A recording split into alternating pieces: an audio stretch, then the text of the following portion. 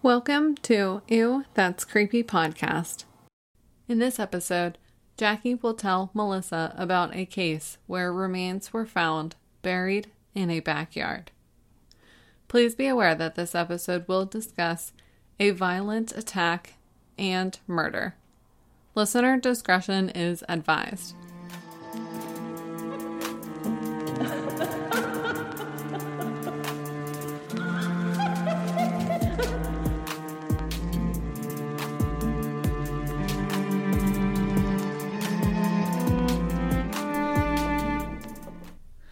Hello everyone, welcome to Ew, That's Creepy podcast.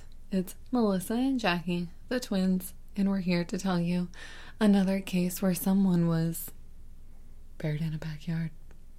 Ooh. I feel like this is, all true crime cases are spooky, obviously, but this one's like a really creepy theme. Is it? I don't know. I feel like buried in the backyard's a creepy theme. That's what I meant. Oh, yeah. Sorry. I thought you meant like your case in particular. But no, it is really creepy because it's like just thinking about going outside for your normal routine and in your backyard where you should feel safe and seeing someone deceased. Very creepy. It's also just creepy thinking of you never know what's below you. Oh my God, stop. Anyway. I'm going to buy a metal detector on Amazon after this and tool around my backyard. I always wonder if you would just find treasure, or something. Best case scenario, you find treasure. Let us know if you guys have ever found anything searching in your backyard. Yeah, that would be crazy. Okay, let's get into the story. I'm going to be talking about I guess it was basically known as the disappearance of David Jackson. And this happened in Florida in the 1980s. And we're going to start in August of 1989 in Miramar, Florida. Construction workers were doing some work on an old farmhouse, and they were in the backyard cleaning out debris from the backyard. It was pretty abandoned and just unkept. There were weeds and sticks all over the place, and it just needed a lot of tidying up. A man named Frank Toledo, he was one of the construction workers working, and he was there with his cousin. People decided to take a break, and Frank and his cousin, were just hanging out, and there were some wild watermelons growing, so it must have been pretty overgrown. And they were just picking them up and tossing them back and forth, goofing around, having fun as men do. That's so cute. I know, that is kind of funny.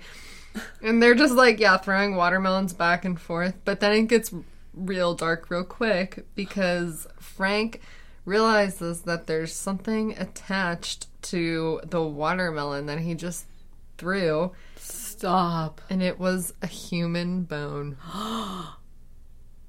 Oh my God. That's seriously... The watermelon. I actually can't believe how dark this just got. Yeah.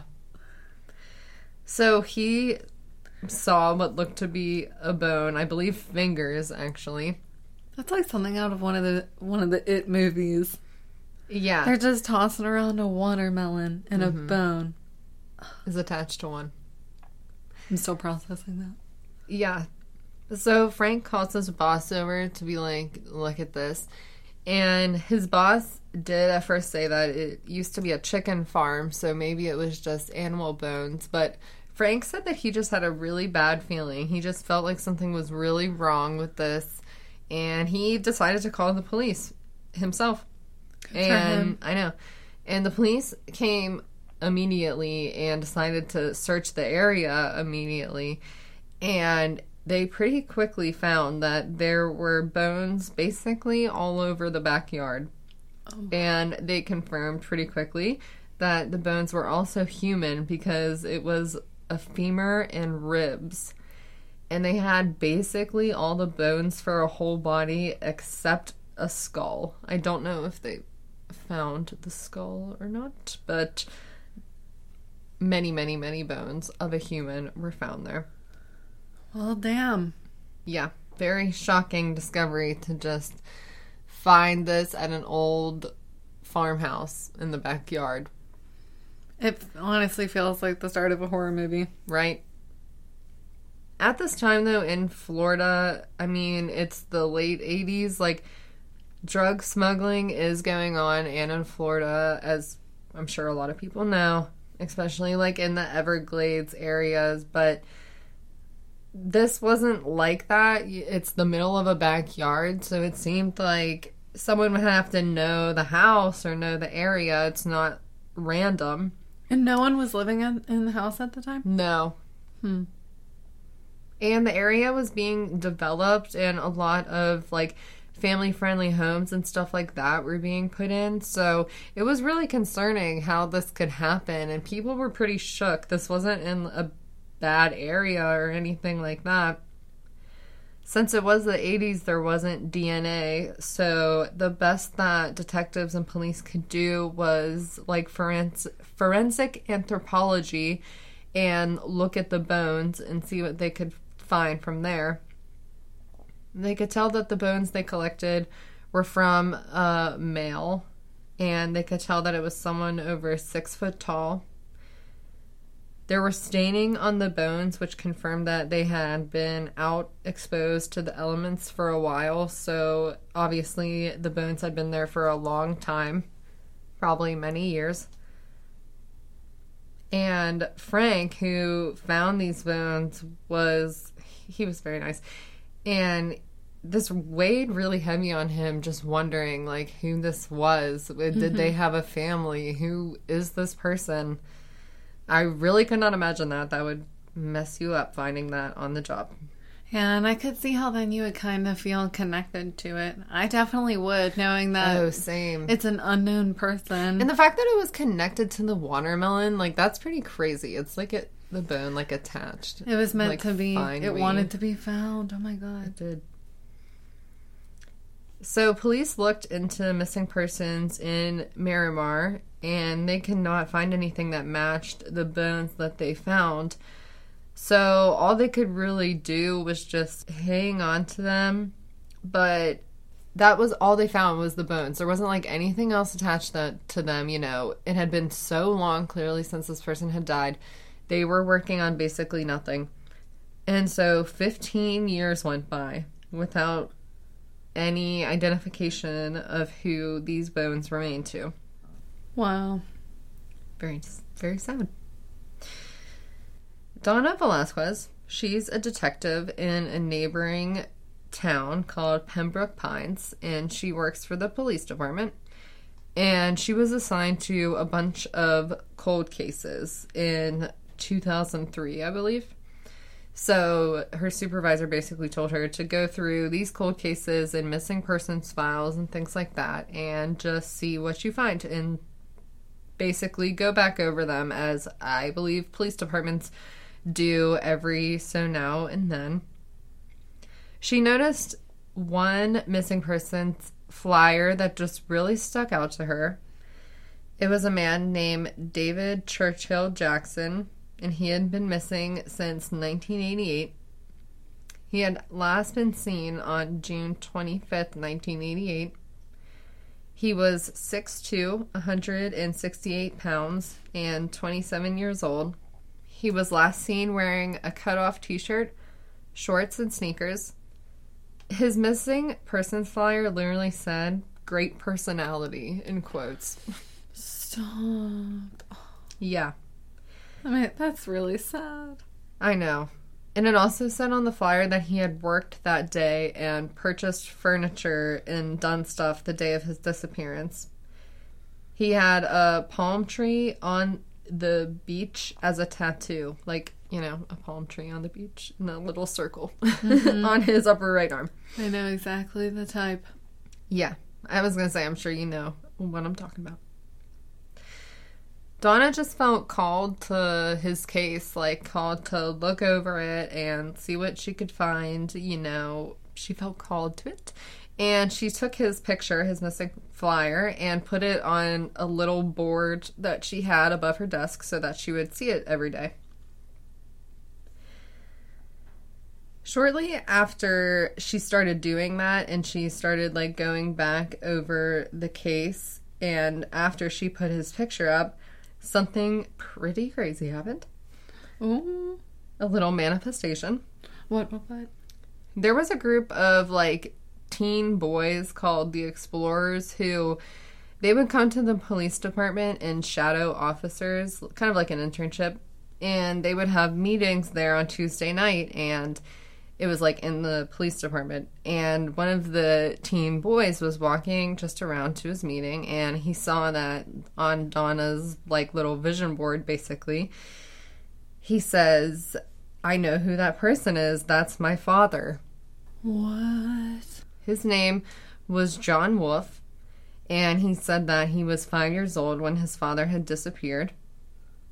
And so this basically was like, the detective felt called to basically like reopen his case, and so they kind of did right then and there. And she started talking to John, his son, David Jackson's son.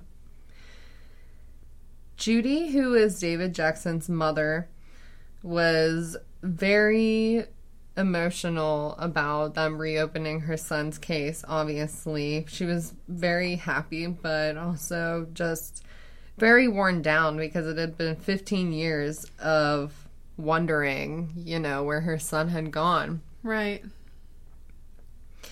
The detective, Donna, I'm just going to call her Donna, realizes that she really has to go back in time and figure out what was going on in David's life 15 years ago and see how he went missing and what happened to him. So she starts by talking to Judy, David's mom, and David's son. And in the summer of 1988, on the night that David disappeared, he was supposed to go to his mother Judy's house and get some mail and borrow her truck and just do some errands. And Judy wasn't there at the time, but when she got home later, the mail was still there and so was her truck. So she realized that David had never come by, and she thought that was weird. She called David's roommate, and he hadn't seen David since the night before. And he said that David had gotten a call in the evening.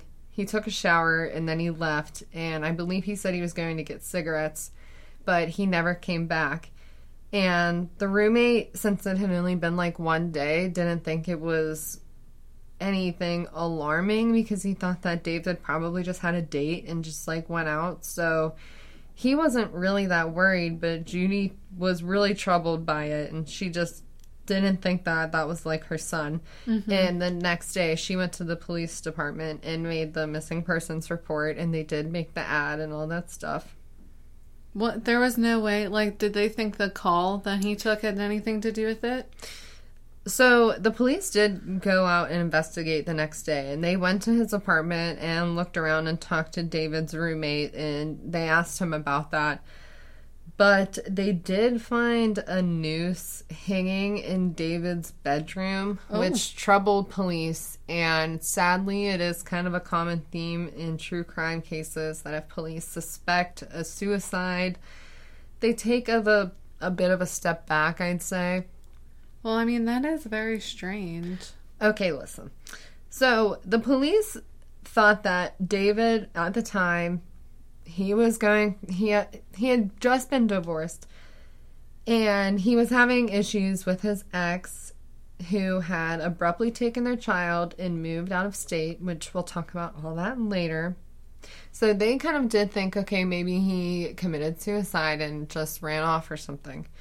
But Judy really didn't make much of the rope because she said her son David was a huge country boy. He did stuff with horses all the time. Like, him having ropes and stuff around wasn't that intention. I mean, even if it was like a noose, that could be, I'm sure, creepy to some, but if you're a country boy and I guess you have ropes around, it might be a little different. I don't know. But his mother, Judy, wasn't worried about that, and she definitely didn't think it was suicide because she knew that David was super, super excited that in July his son was going to be staying with him for the whole month. Yeah, that doesn't seem like the type of plan you would make if you're going to commit suicide. And David had actually taken the entire month of July off just so he could hang out with his son. Like, he was hype. He told all of his friends about how excited he was. So it just, like, nobody really thought that. And I don't know if police, like, really, really thought that, or they just didn't have leads, but I guess there wasn't a whole lot to investigate. I still wonder if it has something to do with the phone call, if he was going to meet someone and something happened. I know. How could that not seem super concerning, and, like, figuring out who called? Yeah. After that day, David was basically not seen or heard from again.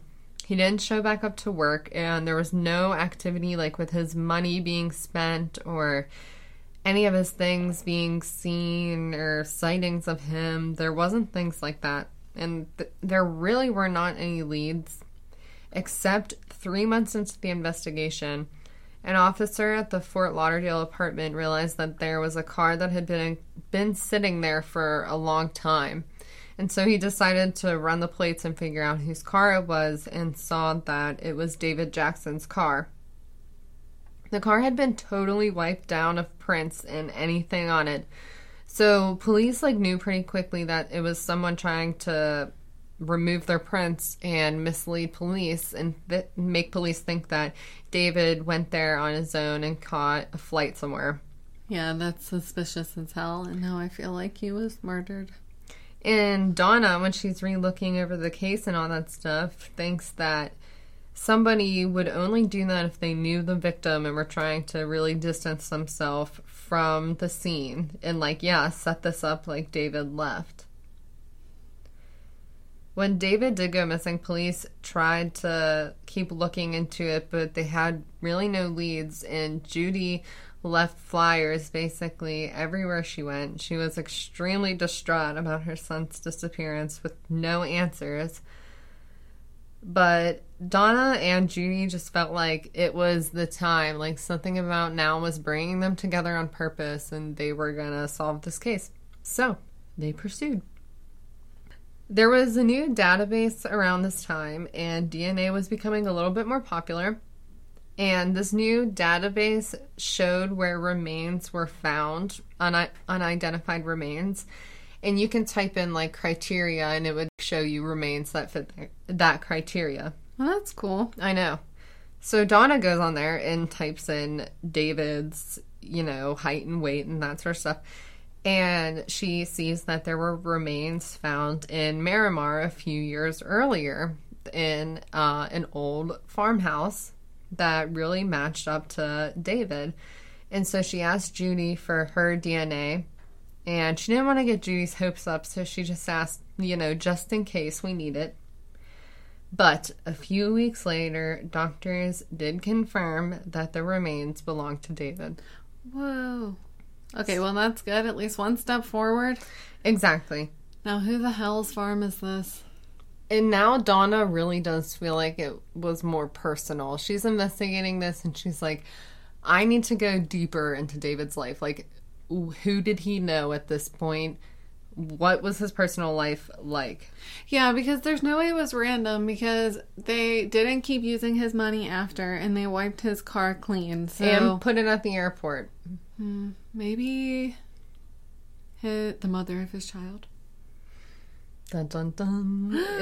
You always go back to, who were they with? I know. So, let's go back to David as a young person. He was a hard worker from a young age and just enjoyed working. When he was in high school, he managed a Burger King. As I already said, he was a country boy and liked to ride his horses and stuff like that. And he met a woman named Barbara Britton at the Burger King. I believe that she also worked there. They met. They started dating as normal. He was 17. I believe she also might have been 17. But anyway, they got together and they were dating. And Judy said that she really liked Barbara at first. She was really nice and everything. And they seemed like a good couple. But then... Well, Barbara did get pregnant pretty young. I mean, they were teens, and Barbara got pregnant, so they wanted to get married and do it traditionally and stuff like that. Barbara's parents were, I'd say, strict and conservative and conventional.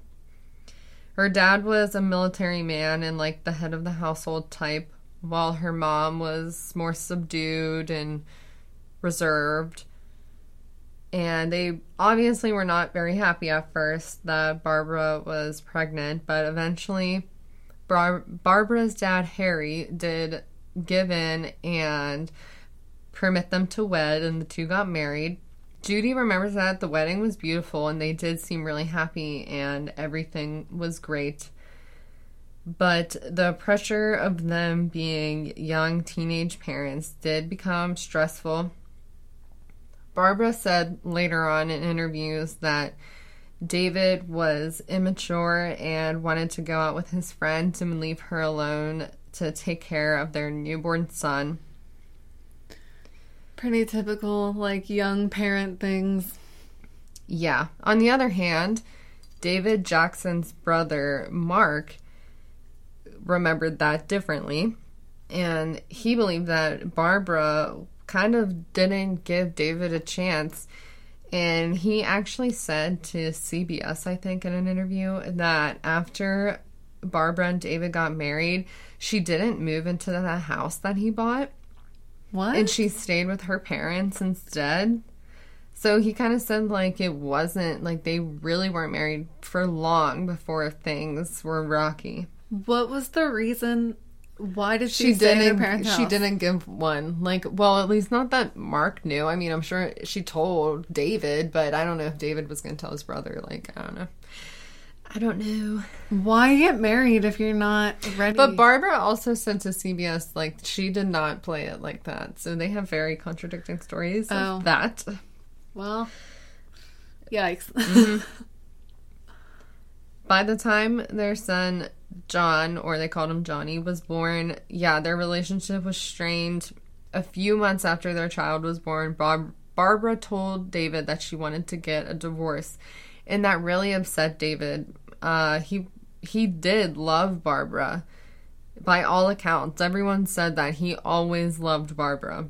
And they had only been married for 2 years before they ended up signing divorce papers. Barbara, however, moved on quickly and got with a man 20 years older than her.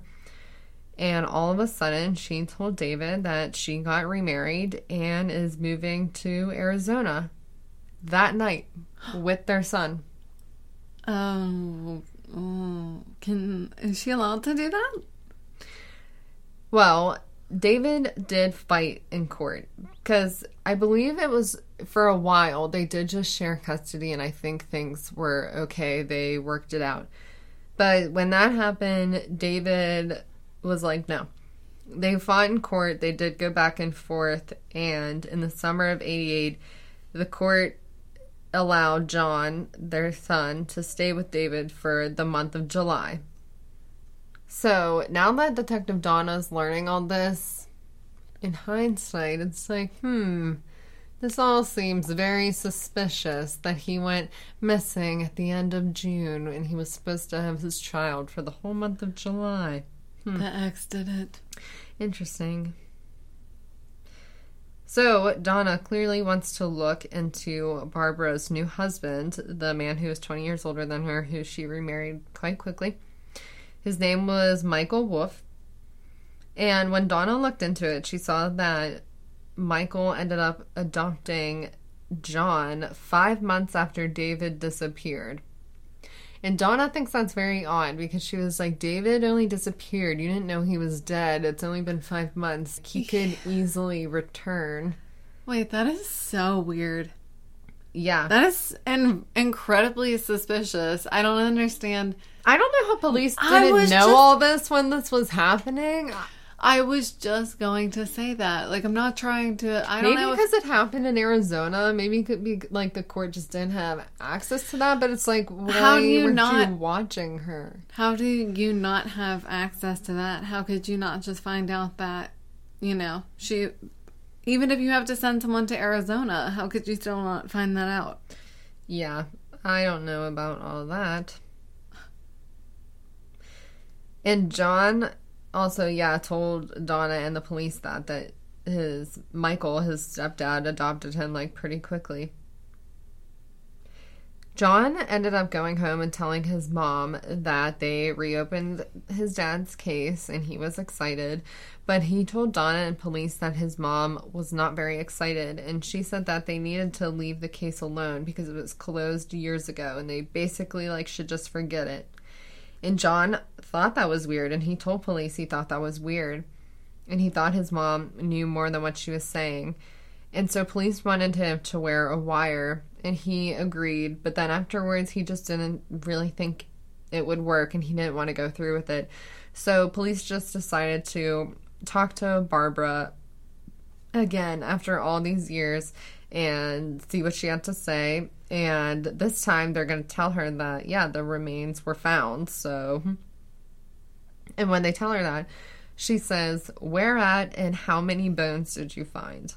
And so detectives are just like, okay, you're on our suspect list, clearly. Yeah, what kind of suspicious answer is that? However, you're not going to be like, oh no, at least anything like that. However, Barbara told in her interview for 48 hours something different. She says that she remembers that, she told police, well, good, that's a good thing that you're going to work on it, and that she was happy that they were open the case again. But that's not how police remembered it. They don't have a recording of this? Yeah, that's a good point. I don't know. I guess not. Anyway. Detective Donna decided that she was gonna also talk to Michael Wolff. And she herself didn't, but they did actually tape that when they interviewed Michael Wolff. He had actually been married 7 times and now lived in Ohio. I don't know at this point if he was married or not. But it wasn't to Barbara if he was. Him and Barbara were no longer married. But he insisted that he had nothing to do with it. But police just sensed that he wasn't telling the truth. And eventually Michael just said that Barbara's dad, Harry, approached him with the idea of killing David to get rid of him to allow Barbara to move on with their son. What? And that Harry asked Michael if he knew of any hitman because he wanted to take David out. Oh, wow. Barbara's dad. Mm-hmm. So now Michael Wolff is totally blaming this on Harry, basically. And he just said that if Harry did it, it was on his own accord and he had nothing to do with it. And the police are like, that's a very convenient story because Harry's been dead since 1996. So wouldn't that be convenient of you, Michael, to say that Harry, Barbara's mom, did it all? Barbara's mom? Barbara's dad. Barbara's dad did it all. Yeah. Donna just senses that Michael is lying because Michael is a former police officer. So, he would kind of know what to say or just know what to do in this scenario. So she tells them to basically, keep looking into Michael and see what he did in the years following his marriage to Barbara. Mm-hmm. They look in and check his weapons because he did own a number of weapons. And Donna sees that he sold a gun to a woman named Nancy. And when she looks into Nancy, she sees that they shared the same address at some point. So she thinks that Nancy is an ex of Michael's. And so she calls her up and is just basically going to ask about Michael. And Nancy says that, yeah, I was married to Michael after he divorced Barbara. She was the wife right after. And she said that she had actually wanted to talk to police for a very long time. Why didn't you call them? I know. She said that when she was married to Michael and he would drink often and talk about David Jackson. And he eventually said that he killed David Jackson. Oh. Police say, what the hell? Why didn't you tell police, Nancy? And she said that she just wanted Michael to admit it one day himself. I mean, it's kind of like, well, that's a little selfish to the family. I mean, yeah, I want people to admit their wrongdoings all the time, but like, Not trying that's to be murder. Not trying to be like that, but isn't it a law that if we know of a crime, we have to report it or something like that? Or no? I don't think it's like if someone tells you, but I think if like you see it, you have an obligation. But she definitely should have. Yeah, I guess it's not if someone tells you. But yeah, I mean, I understand, maybe not wanting to get wrapped up in things, but I couldn't live knowing someone's child didn't know what happened to their dad. Or knowing that someone didn't know what happened to their own child. You could at least call in an anonymous tip. True. I don't know. We're like shitting on this woman, but... I know, I don't mean to. It's just tough, when you see how much Judy, David's mom, has gone through and knowing that someone knew it's just, But whatever, that's that. In October 2004, police believe that they have enough evidence to arrest Michael Wolff. Donna Velasquez does it herself, and she says to Michael Wolff, "I had the distinct pleasure of investigating this case for 16 months, a case you've been running from, and it's damn good to meet you." She's a boss. Oh.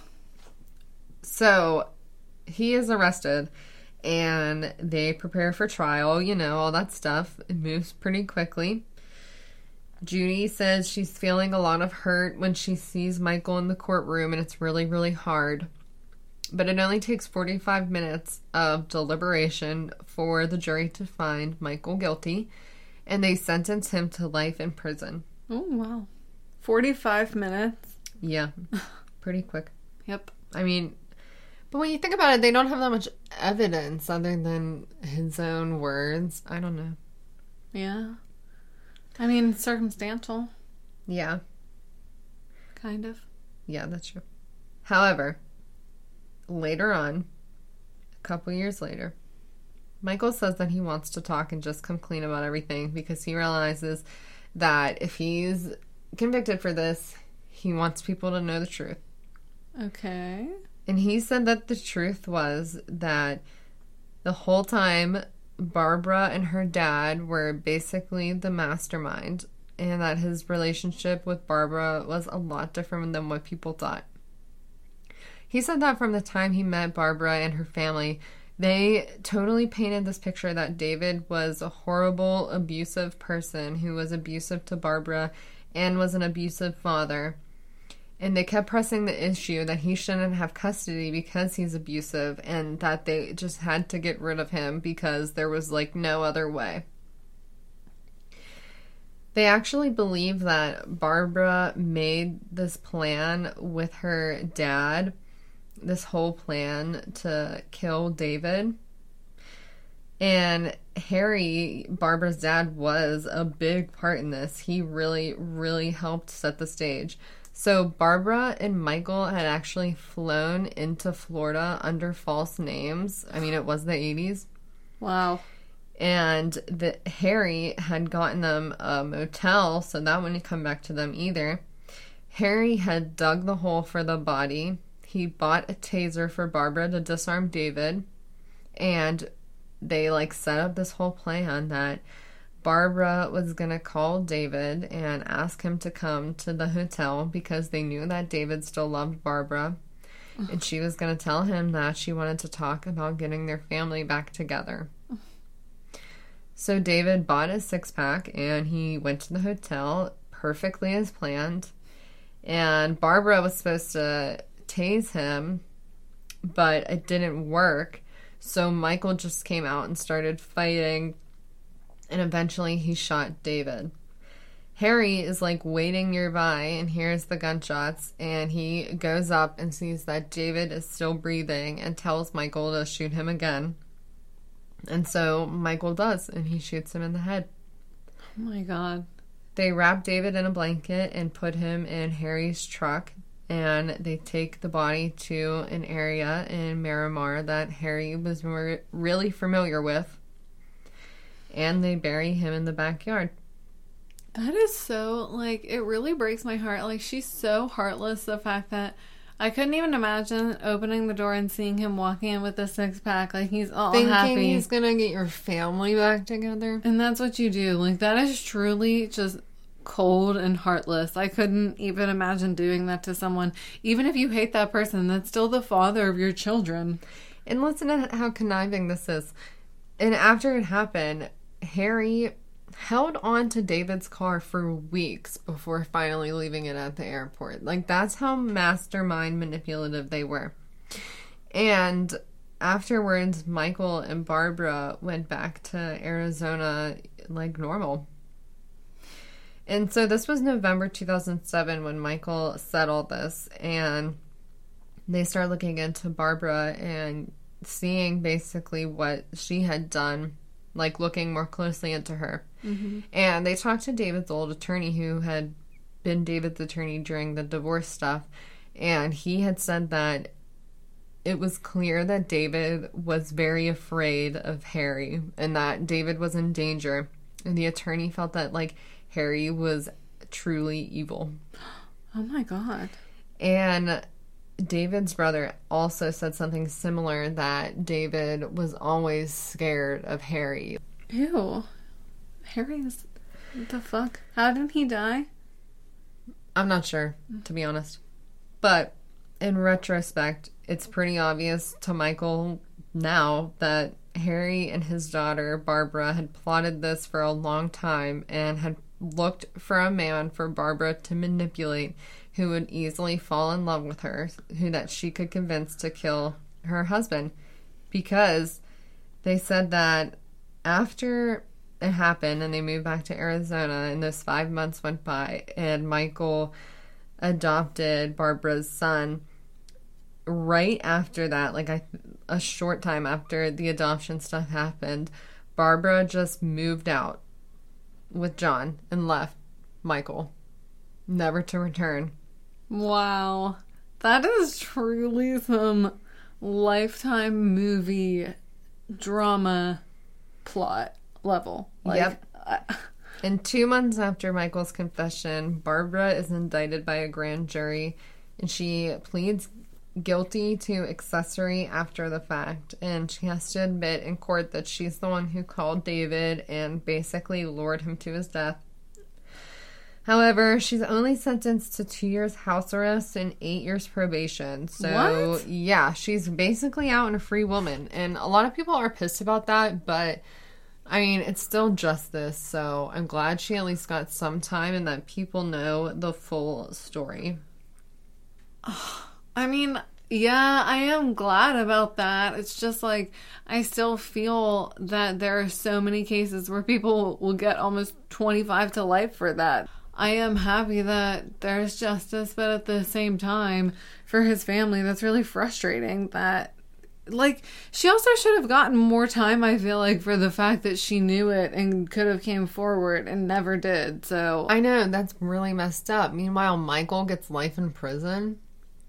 Yeah, like, they were all there. Shot him. And didn't she help? Like, couldn't they give other charges for helping with removing the body and stuff? I guess, just accessory. Tampering with evidence. Yeah, I don't know. I feel like they really, really could, but who knows why they didn't. But regardless, they did bring justice to the case, and John still does have a relationship with his mom, Barbara, but I really couldn't imagine how traumatic that would be.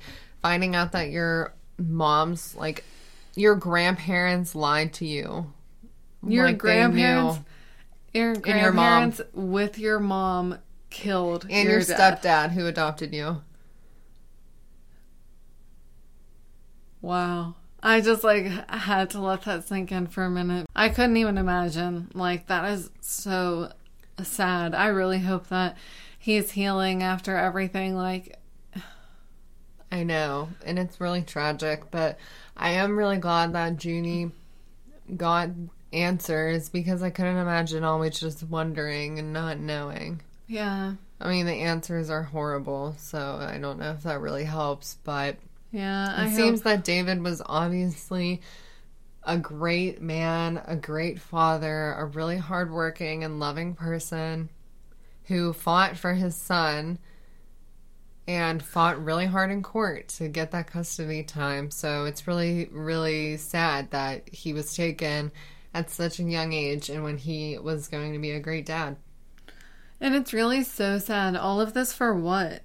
For what? Just for you to have You already custody. divorced him. Like, literally, for what? These are the things I never understand, because the people always get caught and then your child is left without any parents, no matter what age they are.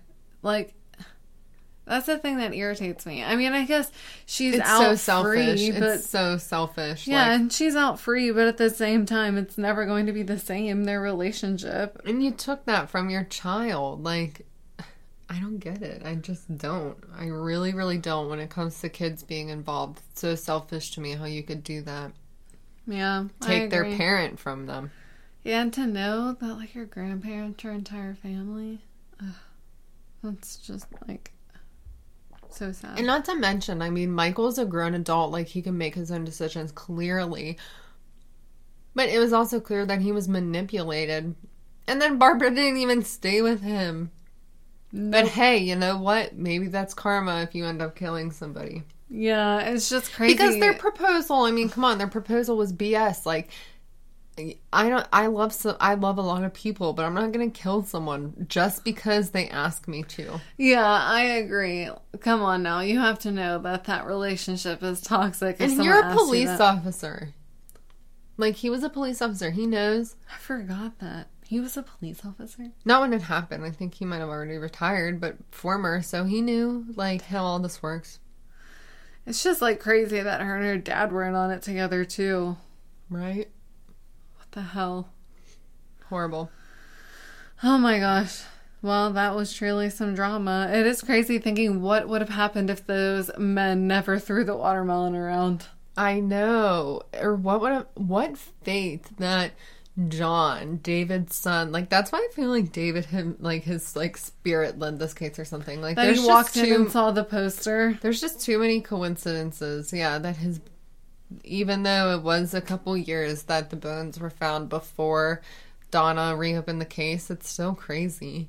Yeah. Because I don't think they would have been able to solve it without the bones. It is like fate. Right? It is fate. Man. Wow. Well, that was a good episode, Jackie. Good job. Thank you. I hope you guys all liked this. Obviously, if you did, come follow us on Instagram and give this a good rating. We hope you guys are having a good fall, a good spooky season. Tell us what you're up to. Yeah, let us know if there's any cases, any themes you want us to do specifically for fall, for October, anything spooky, paranormal. Just let us know. For sure. As always, stay safe, and we will see you guys next time for another episode of Ooh, That's Creepy. Thank you guys for listening. Bye. Bye. Want to creep on us?